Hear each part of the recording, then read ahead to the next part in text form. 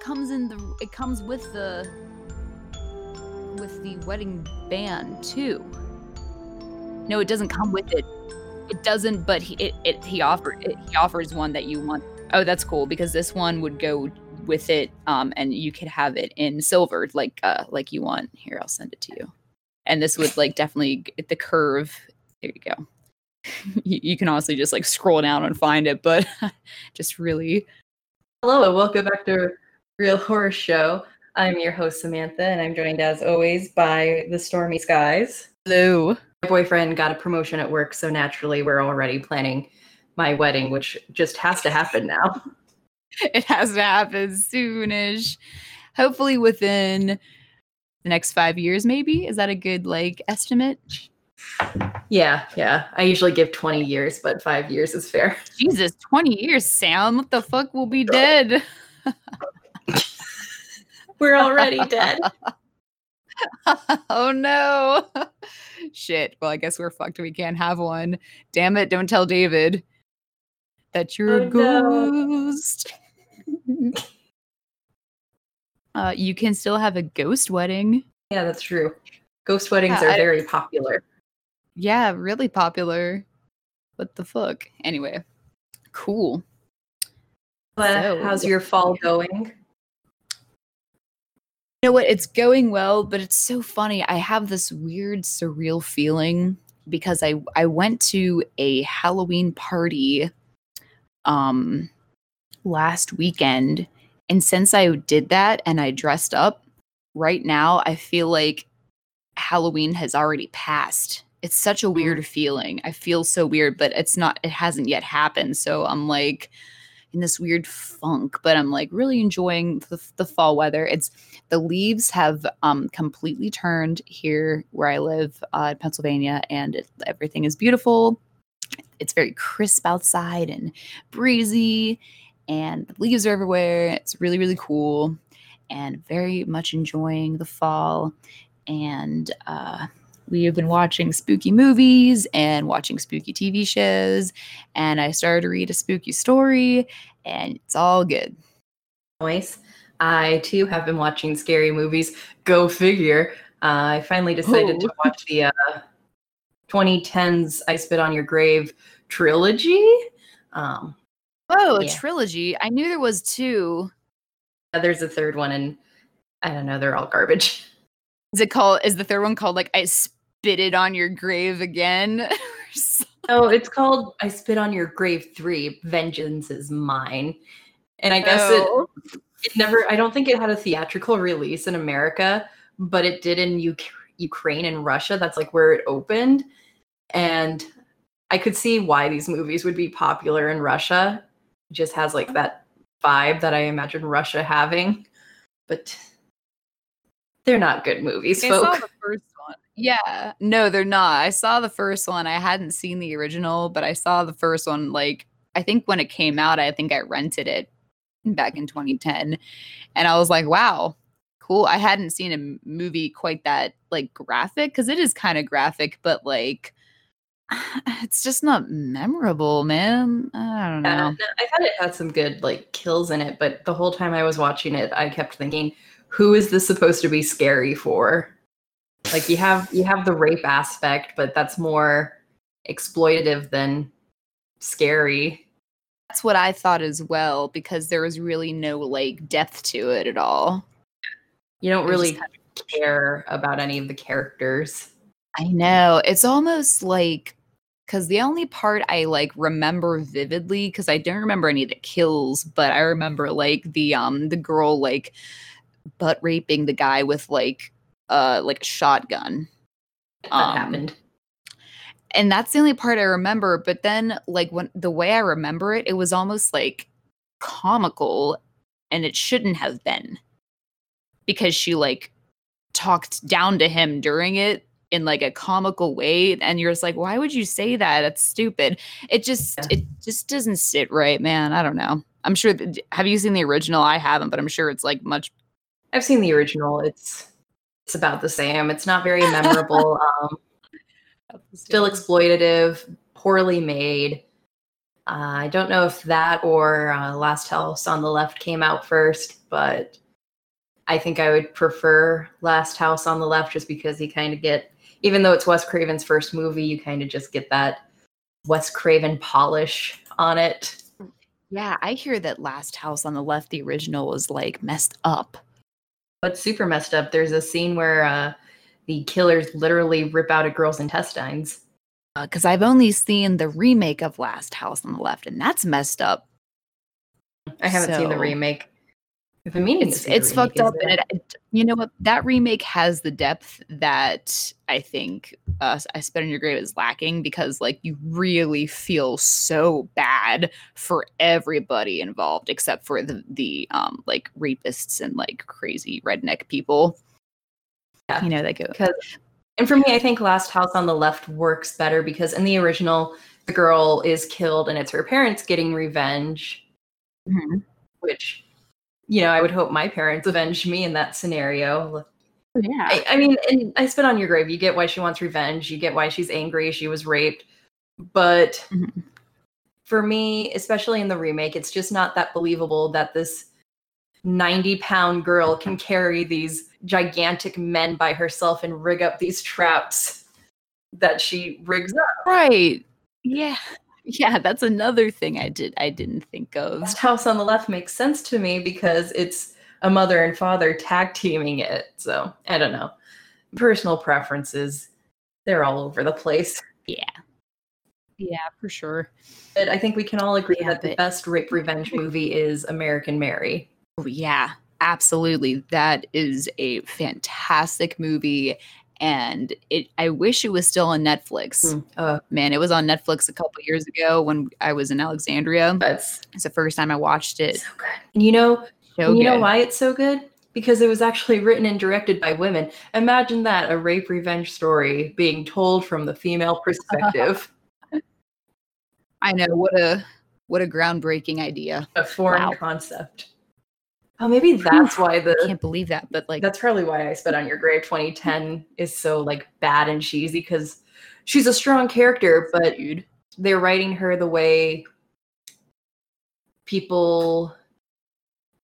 There's a trope that I've noticed, like with YA fiction and even adult fiction, where they're writing female characters and they lose their femininity and get more masculine traits, and it's done by men authors and women authors alike. And I think that's the issue with I Spit on Your Grave. She became too masculine with the way she sought out her revenge. Yes. Yeah, I think that sounds like spot on. Cool. I Spit on Your Grave. Such a great title, wasted on such a shitty movie. It doesn't even spit on anyone's grave in the whole movie. So if I were an Amazon reviewer, I'd give it 1 star for false advertising. And I'd be like, no spitting or graves. You know what movie really lives up to its title? Oh, I think I know what movie you might be referring to, but you better tell me just in case I'm wrong. Alrighty. Children of the Corn, parentheses, advertised as Stephen King's Children of the Corn, end parentheses, is a 1984 American supernatural horror film based upon the Stephen King 1977 short of the same name.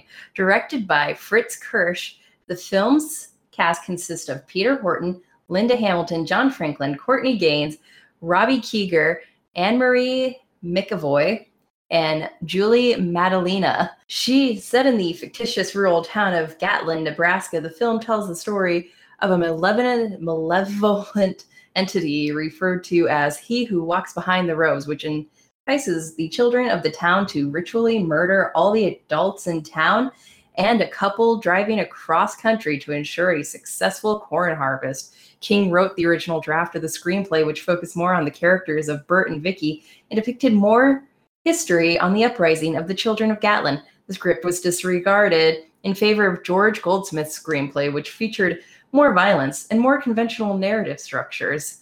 Filming took place mainly in Iowa, but also in California. It spawned a franchise of films and has gained a cult following.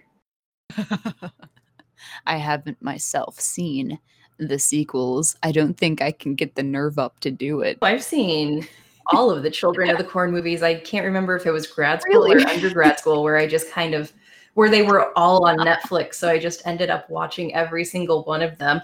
Do I remember every single one? It was definitely grad school. It was grad school because I remember seeing the sequel and like the third one called like Urban Harvest and all that crazy shit. Urban Harvest was the one that just popped in my head because it's like these urban kids go to Iowa, and I don't know anything beyond that.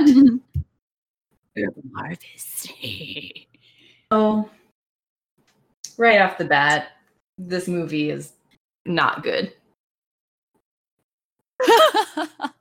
That doesn't mean I don't like it. It's just garbage. It's just not great. I mean, like it's a lovable thing. And you know what? Now that since you mentioned that there was like another screenplay that wasn't used, I wonder how it would have been if the focus was on like the children, like and their uprising. That would have been cool to see. Had gone with Stephen King's screenplay. He probably wanted a cameo, so they told him no. Yeah, who would he be though? Like Bert, the main guy, would he be the gas station attendant? There's not many adults. He would obviously be the gas station attendant. That mean guy who's like, we don't have a phone or gas or anything. Like, get out of here. Because before we recorded this episode, I had intended to read the short story to do kind of a compare and contrast. I couldn't find it in any of my local libraries, and I didn't want to buy it. So I'm just kind of skimming the Wikipedia article about it. And basically, they just pissed all over the original story. Not surprising for a 1984 Stephen King adaptation. Well, the biggest difference right off the bat is in the movie, Bert and Vicky are very much in love to a really cringy kind of level. Like you have Linda Hamilton doing a striptease, I guess. I don't know what the fuck that was. Yeah, but it's more like singing a stupid song poorly once you wake up. Like, get the fuck out of here, bitch. I'm pretty sure. A stupid song that makes no sense. I don't know about you and Luke, but if I woke up and just sang a stupid song to David first thing in the morning, he'd be like, fuck are you doing, Sam? You'd be like, Sam, shut up. And you'd be like, okay, I'm sorry. That's exactly what would happen.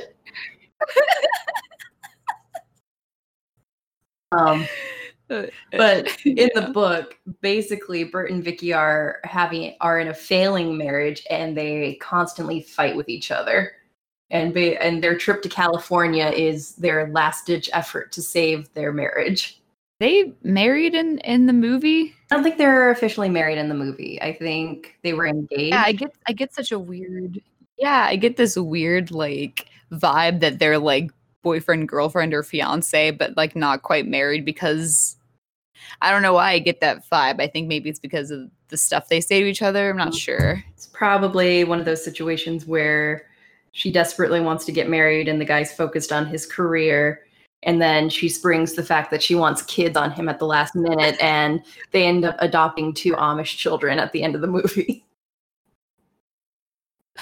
Career, Sam, they're traveling cross country for an internship, but the guy dropped that he's 40.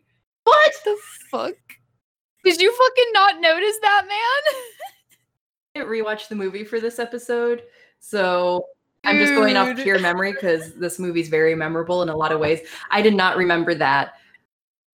Who would drive? They're having a conversation. Who would drive cross country for an internship in your 40s? Son, it's time to get a real job. Wait, he's a doctor, isn't he? Yeah, but he's going to like be an intern. Well, that's what doctors do. Is they that doctors usually 90% of the time have paid internships, and they're actually like practicing doctors. They're just interns, and then they become residents, and then they become attendees.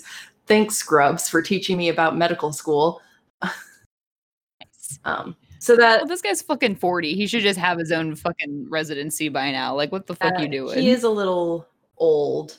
And if I was Vicky, I probably wouldn't be with someone who clearly decided late in life to become a doctor. Yeah, way too late. God.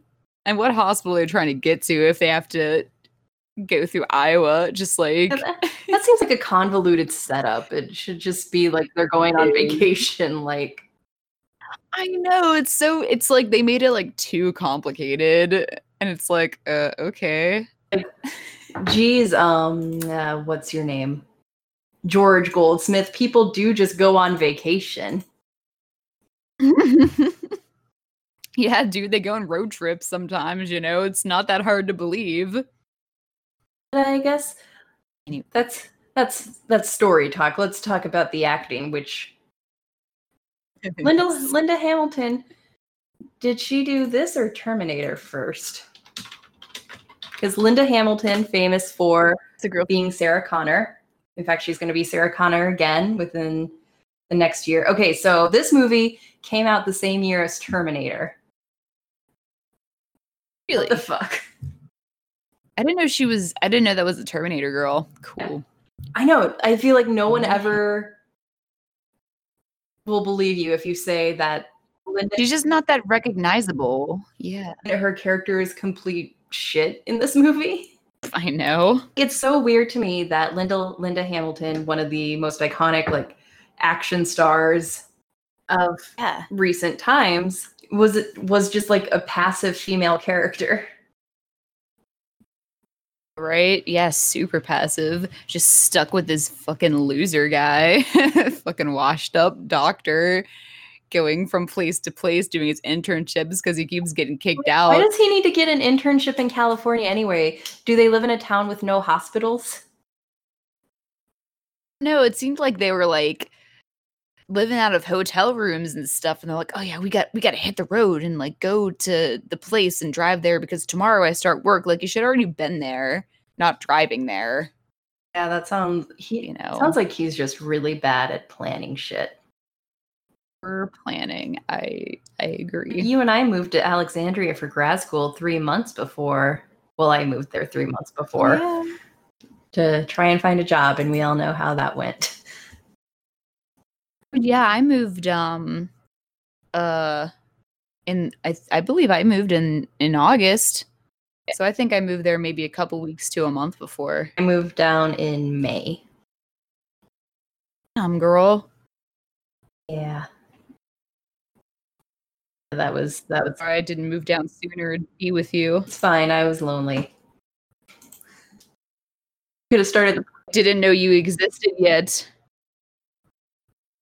Well, that's just the biggest tragedy. Let's see. What else? How do you feel? Before I say children, I know that. Not Malachi. Is it Malachi?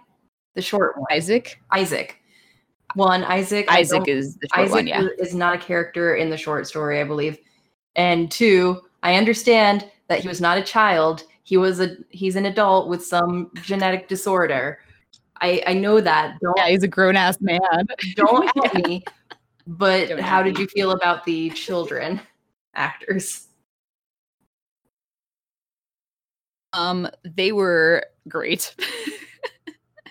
At least Malachi and Isaac were. So Malachi is a fucking icon. Malachi is the redhead. He is a fucking Malachi is a fucking icon because he's fucking terrifying and like super tall and like just ruthless and a ginger, so he's automatically like weird and creepy. And also he's very independent because he turns against Isaac because he's trying to be a free thinker and do all these things. So it's like, boom. No, Isaac is a character in the short story, but I don't think his role is quite as big as it is in the movies. Prominent. Yeah, they call Isaac the master. The fuck are you doing? I'm playing with a lipstick. Doing, I'm playing with a lipstick. Lipstick. I have playing with got the good old fidget spin. I should have my fidget spinner by the desk. It's always a fucking issue. I have shit on my desk and I play with it and it shows up in the recording. I'm sorry, everybody. Just like me when I have my post-it note and I'm just like this. I fucking do that. And you're like, what are you, shuffling cards? And I was like, no, I'm just fucking touching stuff. Sorry. stay still. Fuck. Anyway. Wow, the ending of the short story is really depressing. Really, why? Does everybody die? Vicky and Bert die, and then he who walks behind the rose commands that the age limit be lowered to 18 years old. As night falls, Malachi and all the other 18-year-olds walk into the cornfield to sacrifice themselves. If they're sacrificing themselves, that means it's consenting to death. Right? Yeah. Interesting fact, apparently Hemmingford Home, a neighboring town to Gatlin, is the location of The Last Rung on the Ladder and 1922, which we debated watching, but I don't consider 1922 a horror movie. I see. It's just a little creepy. That's creepy. I'd say it's more of a drama with kind of a mystery element to it. I understand that it's Stephen King, so you immediately want to label it as a horror movie, but Stephen King, everything is horror with him. Yeah. I'd argue his best stuff isn't his horror novels. Right. Yeah. We talked about this last episode, I think. It's been a while. It's been 2 weeks. Yes. Yeah. But yes, Isaac and Malachi, very good. Very good. Okay, so we've already talked a little bit about plot. What else is there to talk about plot-wise other than this movie's fucking wild? I have a question. Mm-hmm. Even before the children killed everybody, they all had biblical names. Why? What the fuck kind of town are they living in? I would say I wouldn't necessarily call it an Amish town, but probably very close to Amish, very fundamental, maybe Mennonite. One kid's name was Job. The fuck? I wouldn't think that's uncommon in like an Amish Mennonite type community because the only things they really read are the Bible and Bible verses. So they don't know any other names. I understand. Yeah. So, and I'd say most of the names in Western society are biblical or religious in some capacity, unlike Samantha, which is just a name apparently made out of fucking thin air. Really? Yeah. I guess mine is too, right? I don't think there's a message redacted Bible. I have to bleep that out later. But I don't know. Okay, well that was just your spelling is what? I think your spelling is French, isn't it? Yes. So it probably has like French origins in some capacity. Yeah, Samantha, meaning combination name. What the fuck? Means combination name and is of American origin. Samantha is a name that's been used by parents who are considering baby names for girls. There is a misconception that Samantha is an Old English or Hebrew name. In reality, the name Samantha was first recorded in the southern U.S. just after 1800. The name is most likely a combination of the names Samuel and Anthea or Amarantha. Amarantha sounds cool as hell. That's my name origin straight. A combination name. Straight from babynames.com, the official source. Nice. Combination name. Can you change your name on Messenger from QQA to combination name? Think about it. That would just make my day. Your name means supplanter. Planter, I knew that. I did, because I had a card that has meaning. Oh, this is in French. Why is it in French? Because your name's French. Okay. Anyway. Translate. Anyway, supplanter. What's supplanter? I plant stuff. Yeah, let's just say you plant stuff. Let's see. Story. Okay, Bert and Vicky are both just horrible people. You know what? They're so fucking annoying. Because Bert, all he does is like drive aimlessly around like he doesn't know what the fuck he's doing. He fucking hits that kid with the car and kills him. And doing that is murder, and he doesn't report it, and he should lose his medical license so he can't practice anymore. And then probably go to a new state and get an internship. That's probably what happened last time. And that's why he's a 40-year-old intern. But right? I like this theory that everywhere Bert goes, he accidentally runs someone over, and so they have to start over. Bert's not even his real name. Yeah. I like that. And Bert is not his real name because it's such a dumb name that only he would come up with it. He as in Stephen King. Yep. Bert. He's like, this guy's gonna be a fucking loser. What's a loser's name? Bert. It's just absolutely a loser's name. Totally is. And then he's with Vicky, that's like an annoying person's name. And she is annoying because she wakes him up with a stupid song. And he's literally sitting there like, she wakes him up and puts a fucking candle in his fucking face. Like first thing. And she's like, blow it out. What'd you wish for? Tell me what you wish for. I'm gonna sing you a song. And I'm just like, bitch, shut up. For 5 seconds. And the iconic Sarah Connor, everybody. Ugh, whatever. I haven't seen The Terminator in a long time. I'm on the fence about going to see Dark Fates. The new one. Terminator robot trying to terminate her. Is that still the purpose of the movie? I don't know what the purpose is anymore. To kill Sarah Connor. What was the first purpose? Why did Sarah Connor need to be killed? Sarah Connor needed to be killed because her son was going to be the one to lead the revolution against Skynet and end their reign of tyranny. So in order to prevent that from happening, they were going to kill Sarah Connor, so there was zero chance that John Connor would be born. They could have like gave her like a hysterectomy. Well, that's just not exciting. No. Terminator into a medical then like she'd be alive. Yeah, because they could do it while she's sleeping because they're supercomputer robots, right? Like, can't they do shit like that? They couldn't necessarily. Come on now, people. I mean, a hysterectomy wouldn't guarantee that she wouldn't have a kid. You can always adopt or get a surrogate. Checkmate. That's true. So would it be like, okay, wait. So was this like a prophecy that Sarah Connor would have a kid? I think it was a prophecy. That would take down. Okay.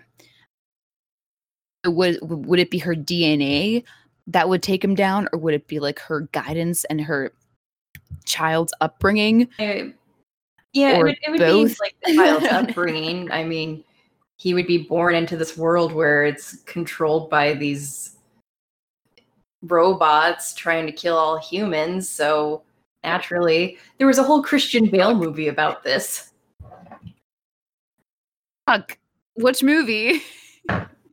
Terminator 2? Like there's the original trilogy Judgment Day. That never actually got to the actual uprising.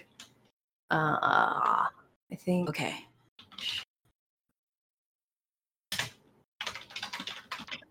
Skynet invent the robots? Did they take Terminator over Salvation. Like a robot? It was Terminator Salvation. Okay. Basically, that one takes place after Judgment Day has occurred. John Connor is supposed to stop Judgment Day. I don't know that much about Terminator. We're talking about Children of the Corn. Let's see. I know, I'm sorry. So, Isaac is a short legend. He's also a little shit. Yeah, he is. Yeah, he's a little shit. But you know what? He's so good in his role as like the crazy religious master and stuff. I like it. It's kind of bad for this actor because one, he has a genetic disorder, and two, this is literally the one role he is ever gonna be known for. Oh, I see. This is his life. About Malachi. Shit, he also plays Cousin It in the Addams Family. Isn't it? You mean like the hairy one that you can't see his face? Yeah. Oh. Well, cool. So John Franklin, who plays Isaac, he has a growth hormone deficiency. As a result, his adult height is barely 5 feet. I see. Malachi's like a fucking 7-foot freak. Outlander.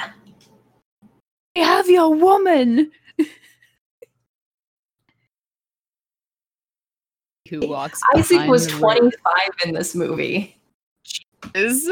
Well, that's why he was so good, because he was mature. Yeah. Can't remember. It was a VH1 special, and it might have been most iconic child actors, and the guy who played Malachi was on the list. I can't remember which number he was, but he talked about the role and just how much fun he had playing it. And you could tell he was loving every minute of playing this character.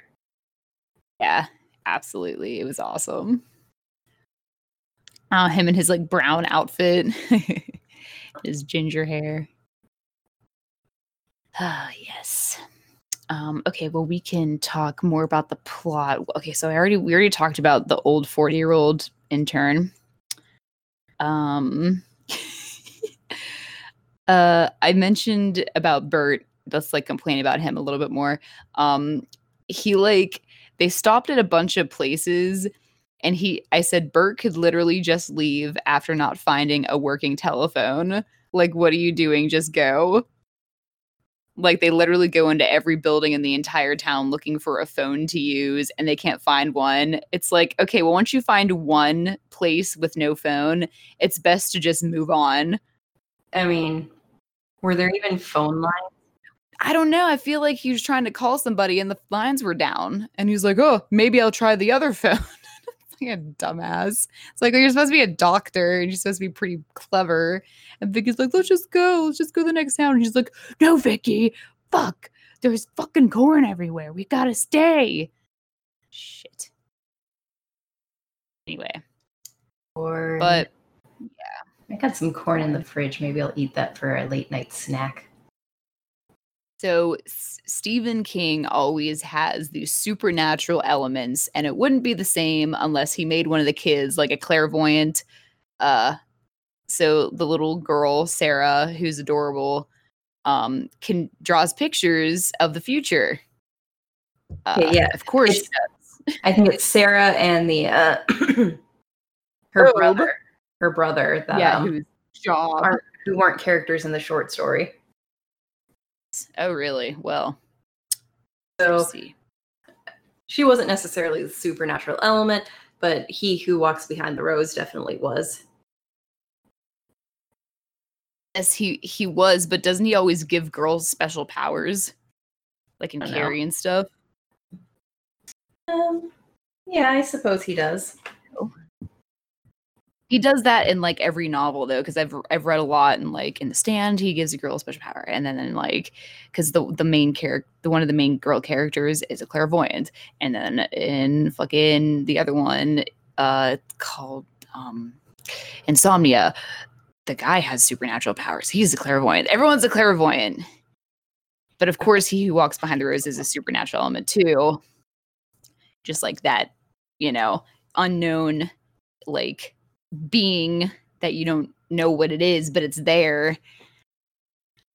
It's a metaphor for religion. Are we gonna go see Dr. Sleep? You seen Dr. Sleep? At first I didn't know why you hated it, but then I watched the full trailer and saw that the plot involved people who, I guess, steal psychic powers, and I'm like, wait, what? Don't steal psychic powers, Sam. In the book, I don't know what they're doing in the movie because I only watched like one trailer, but in the book, it's they do this thing where they just capture somebody and they inhale their essence. So like it's like they eat their soul, but they call it steam, and they inhale it like they're getting high, and then they're high. And then and there's like a fucking freak show troupe that travels around in like a goddamn caravan from place to place, and they have these ridiculous nicknames that only Steven could come up with. It's stupid. And in the book, what's his face is still alive. Dick Halloran. That's because he doesn't die in the first book. So I wonder how, since they're making this kind of a sequel to The Shining, I wonder how they're gonna. I guess they could just make him a ghost in the movie. Yeah, they could make him a ghost. Speaking of which, it was very weird, and I don't know what kind of game Steve is playing right now. But he introduced. We saw The Shining in theaters when it was having like a special screening, and that's where I saw the full trailer and kind of a making of for Dr. Sleep. And Stephen King introduced it with the director, and he said, not only has so-and-so created a great adaptation of my work, he's also made a great sequel to Stanley Kubrick's The Shining. I'm like, what game are you playing, Steve? Yes, Steve. Are you low-key saying this is a shitty movie? Yeah, he might be. Because doesn't he like not like Kubrick's version? You fucking hated Kubrick's version. Yeah, well then he's pissed. He's like, oh, well, you know, I mean, you made a good sequel to the shit movie. What were they gonna make? What were they gonna make it a sequel to? The shitty miniseries? Yeah, they could just make it another miniseries, which is the sequel, Dr. Sleep, the 5-parter. I don't even remember what even happens like to conclude that story because it was so dull. It's just like, I don't know. It's not scary, Sam. Like, the book is not scary. Okay? Like, the only scary element is that the supernatural element. And I think it's more supernatural than, like, horrifying compared to The Shining, which is everything. Every goddamn thing in that book is scary. And I'm going to say something blasphemous as a horror movie reviewer on the internet. That's one of my big issues with Stephen King novels is we put him up on such a pedestal, but really he has just as many shitty books as he does good books. I know, and that's like the thing. Like, yeah, Stephen King's cool and all, and I'm glad he's like a prevalent horror author, but sometimes it's just a miss, man. And The Shining should not have had a sequel. He didn't have to do it, but he did it. Okay. I don't know who pressured. I don't think anyone was really clamoring. I know. Yeah, I don't know who pressured him into it or if he just came up with it on his own, but like it didn't need to happen. It happened. I read it and I just feel nothing about it. But one thing I am curious, the Dick Halloran thing they can fix to make he's a ghost. That's why he's still around in Dr. Sleep, because Danny can see ghosts. Mm-hmm. Yeah. What about the fact that at the end of the novel, the Overlook blows up? Blows up? Because there's that whole thing where they need to fix the boiler. They need to check the boiler and release the pressure every few hours in the hotel. Otherwise, it'll explode because we're a 5-star hotel that's still using our shitty heater system from the 1800s. Right? And in his murderous rampage, Jack Torrance forgets to do this, and the hotel blows up, and that's how he dies in the novel and the miniseries. How are they going to address this in Dr. Sleep if it's going to be more of a not homage, but just, an indirect sequel to Kubrick's Shining? Like, that's The Shining they're going to reference throughout. They're not going to create a new version of The Shining just for this movie. They're going to reference Kubrick. So, I mean, I guess they could just say, oh, the Overlook caught fire in 1995. They're going to do some dumb shit like that and be like, the Overlook, yeah, like, it shut down. And, like, that's it. It's like, oh, maybe I will go see it. It'll be free, so maybe I will go see it. Yeah, you have to, because I don't think I will, but I would like one of us to do that, and you are able to get to the movies more often. So please go see it. Let me know how it is. It's good to at least see it and see what's going on. Yeah, I should. We need to stay relevant. Should I go see Addams Family tomorrow night? Maybe I will. Yeah, it'll be fun. Addams. I think maybe I will, because David has to work Friday, so He'll be in bed and I can just go to the movies. The movies. Nice. It'll be so hard for me to go see the Addams Family because Addams Family Values is one of my favorite Halloween movies, and it's such a good movie, dude. What? Oh, it's not the fun one. Fuck. I don't know. Just see it anyway. It might be fun just to go out. I'm sure it will be. It'll just be weird having these different voices for these characters. Yeah. I don't see any reason Christina Ricci couldn't come back to voice Wednesday Addams. Well, she's too busy being beautiful and awesome. That's fair. Yes. Still, not back to the topic of Children of the Corn, but to just the Stephen King in general. Okay. Part of me, the release of In the Tall Grass and It Chapter 2 not living up to the hype, and now Dr. Sleep joining this Stephen King renaissance. Do you feel like the Stephen King renaissance is kind of coming to a slow, sad end? Yeah, like a steady decline. You got Gerald's Game, which was fantastic, and I am shocked with how much I liked It Chapter 1. Yeah. 1922 was great. I didn't watch. I did. David and his dad and I went, and it was just. Oh, it wasn't good. I think it crumbled under the pressure they built for themselves because It Chapter 1, solid. I would honestly just watch that by itself and not acknowledge that there's a Chapter 2. But they didn't fix. I felt that coming. I mentioned this, I think I talked about it on Twitter, where they didn't fix the tonal issues of the first movie. Those issues were easier to ignore because the scares were genuinely scary. And then you kind of had this moment of levity, but then you have moments that were supposed to be serious in the novel turn into kind of lighthearted comic moments, like when the kids are throwing rocks at the bullies, that's supposed to be this huge moment, and they just turn it into like this light, fun moment. So yeah, what the fuck? Because I remember in the novel that's like really serious. So they just added like an uplifting song to that scene, and anyway, there were issues like that I could easily look past because the rest of it was pretty solid. But then in It Chapter 2, they kind of really fucked up balancing the humor and the horror. Like, they would have jokes that would just interrupt these moments of tension. And I'm like, no, you do the lightheartedness after the scare, so you lull the audience into a false sense of security. You don't do the comedy during the scary bits. Yeah, you know who else hates that is Luke.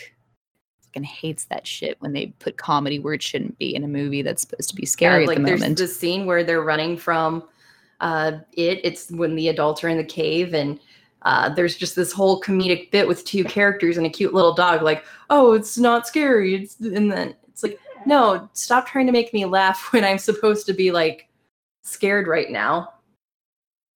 Right. I think good horror movies can balance humor with the scares, but when you can't balance it, it's really distracting and pulls you out of the moment. Yes, I absolutely agree. And it just kind of like, yeah, it disrupts like the flow. It's just out of place and it sucks because it's like it shows. And the audience like doesn't want that. So did the one guy go ahead? They did this weird thing with the kid actors since the kid actors got older between filming, where they digitally de-aged them, and it was very distracting. And I'm like, well, the kids didn't like move away immediately after that first summer. You could easily just like have those flashback scenes be a summer later or something. I don't know. Yeah, what the fuck? It's weird. De-aging. Come on now. Anyway, what was your question? Did the one guy in It Chapter 2 kill himself? He did, yeah. in chapter 2. Yes. Okay. Just checking to see if they had kept that one. I in there. think they kept like the core story elements was- there. It's just the writing was lackluster. Yeah, it's sad to watch the Stephen King Renaissance just creep to a end. To end. It was nice though while it lasted. That was I feel like super cool. they should have used the opportunity to remake Children of the Corn. Children of the Corn is perfect the way it is. Okay, you can't fix it. Okay, it's already perfect. What kid actors are they going to use these days? It's going to be all the same kids. They're going to use the Stranger Things horror kids. Movie. Stormy, I don't know. Yeah, well, those are the same damn kids they put in it. Only one of them was right. Their fucking faces it's the same one kid. He's in like all these movies now, and it's like, oh, well, you're forever tainted because you're from Stranger Things. I completely forgot Pet Sematary was a thing that happened. Oh yeah, that wasn't too good in your book. I didn't like it. I feel like someone paid off all these critics who were giving it 100% reviews. 100%. That should definitely not even exist, man. Like, that's another story where the movie just had horrible pacing, and I'm like, okay, we've just spent an hour and a half building up these characters, and we're gonna just have a half an hour of the zombie kid killing everybody. Okay, that's a movie that could have benefited from being 2 hours versus 90 minutes. Yeah, dude. Shit. Let's see. I guess. What else we got? Production. Yeah, production. Let me see if there's any production notes to go over. On Wikipedia, the film rights were originally optioned by Hal Roach Studios, and Stephen King wrote a script based on his own short story. Hal Roach executives did not want to use Stephen King's script, and George Goldsmith was hired to rewrite it. Goldsmith says King's script started with 35 pages of Bert and Vicky arguing in the car. Faithful adaptation, you say? So he decided to tell the story visually through the eyes of two new characters, children Job and Sarah. King was unhappy with the changes, but Hal Roach went with Goldsmith. Hal Roach eventually sold the project to New World Pictures, who decided to go with Goldsmith's script, although they tried to remove his name from the credits in favor of King. I'm sure Stephen King really appreciated you putting his name on a shitty script. Right? The fuck? Stephen King has been through some shit with these people making movies. Yeah. I don't know. For me, this is just your basic run-of-the-mill early 80s horror flick. There's nothing super spectacular about the filming and the effects. He who walks behind the grass, I don't think you needed to see him because that was just cheap 1980s CGI. Yeah, it was whenever it like swallowed up Isaac, it was straight up like cartoonish red glowing CGI. And I was like, oh, very scary if that was real, I'm sure. You never see him in the book. He's just a voice from behind the cornrows, which is fine. That's scary. Voice. It is very scary. But in the movie, they made him like a giant, like, tunneling thing that tunneled underneath the dirt. Like Tremors. We can't have nuance in movies. The people are too stupid to understand. I was gonna say, can we make a meme about he who walks behind the rose that says who is he instead of like the who is she meme thing? Yeah, go ahead. You can do that. It'll just be a picture of like fucking corn stalks. I fully support you. Is she? And then I know you didn't watch it, but do you happen to remember the end whenever it's like the end of the movie and it just ends abruptly because the words "the end" are on the screen, but like the movie's still going because they take the kids in the car. Do you remember that at all? Yeah, I remember. I remember that scene just being really bad, where this poor guy is being roped into adopting 2 children from a murderous cult. Right? It just had me cracking up because it was just like they were like literally like in mid-sentence and it was just like the end, and I was like, oh, all right, I guess we're done. We're done here. Good night.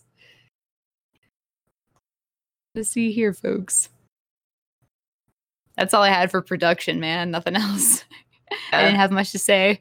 This wasn't a spectacular. This movie says it all, dude.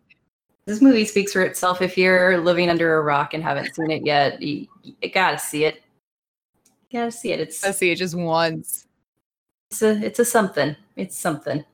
It's a something. It's really it's a doozy.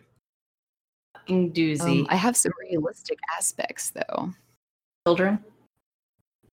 I would like that. Children fucking taking over was my first realistic aspect. Could you imagine if that shit really happened in a whole town?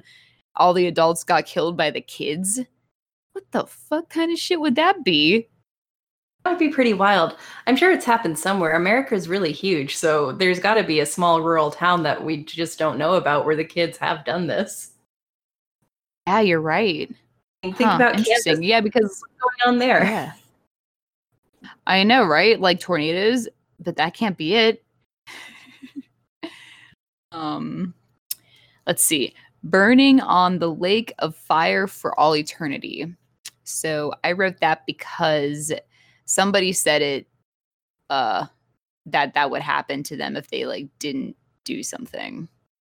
And I wrote it because it sounded so scary.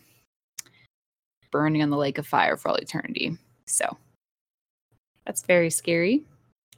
And my last realistic aspect is Bert existing. Like, I don't know about you, but do you want a 40-year-old intern doctor making sure you're healthy or not healthy? I don't think so. When he can't even find a phone. He killed a child. So I mean, he's killed a bunch of children. He shouldn't be practicing medicine anymore, and you're probably right about his fake name. So it's not even his real name. Or it's not even his real fucking name. Off topic, but remember the iconic film we reviewed, A Haunting at Silver Falls? Oh, of course. Well, the sequel came out this year. I saw that. I was like, oh shit, a sequel. An hour and 19 minutes. So I'm sure it's just, like, what? It's just brilliant. Brilliant. That movie's fucking weird. Too much shit going on. You want to wrap some shit up? A+, that shit was wild. Yeah. Oh, fuck. Yeah, it's pretty fucking wild. A+, that shit was wild. Go watch it. It's not the best, but it's fucking wild. A-. Right, outro. A-.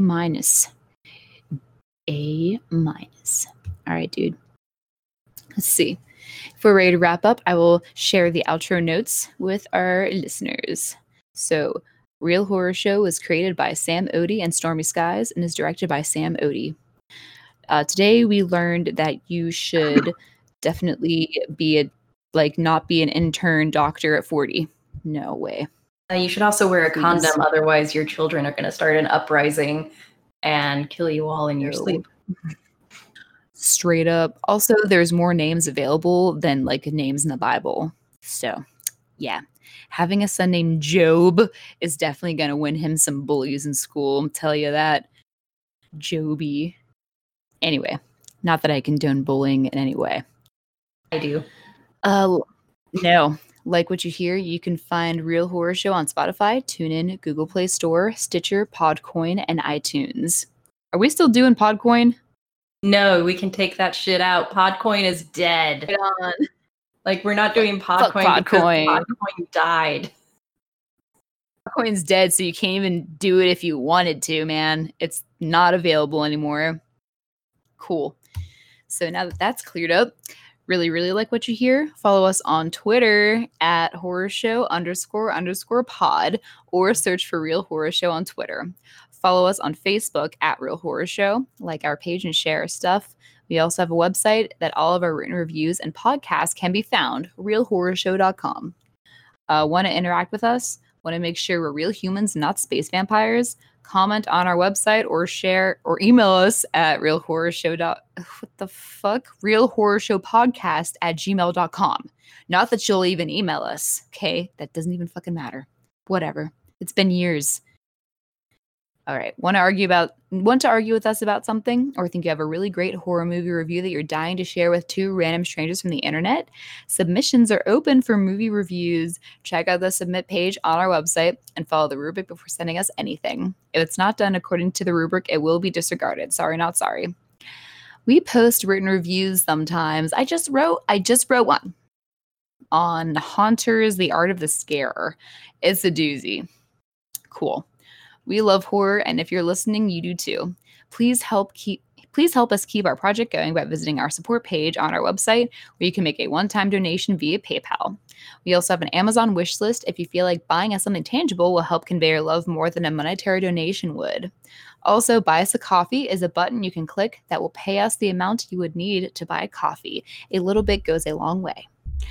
Submissions are open for our yearly anthology called The October Monologues. Check out the submissions guidelines on our website and send us your creepy shit. Any other pertinent news, Sam?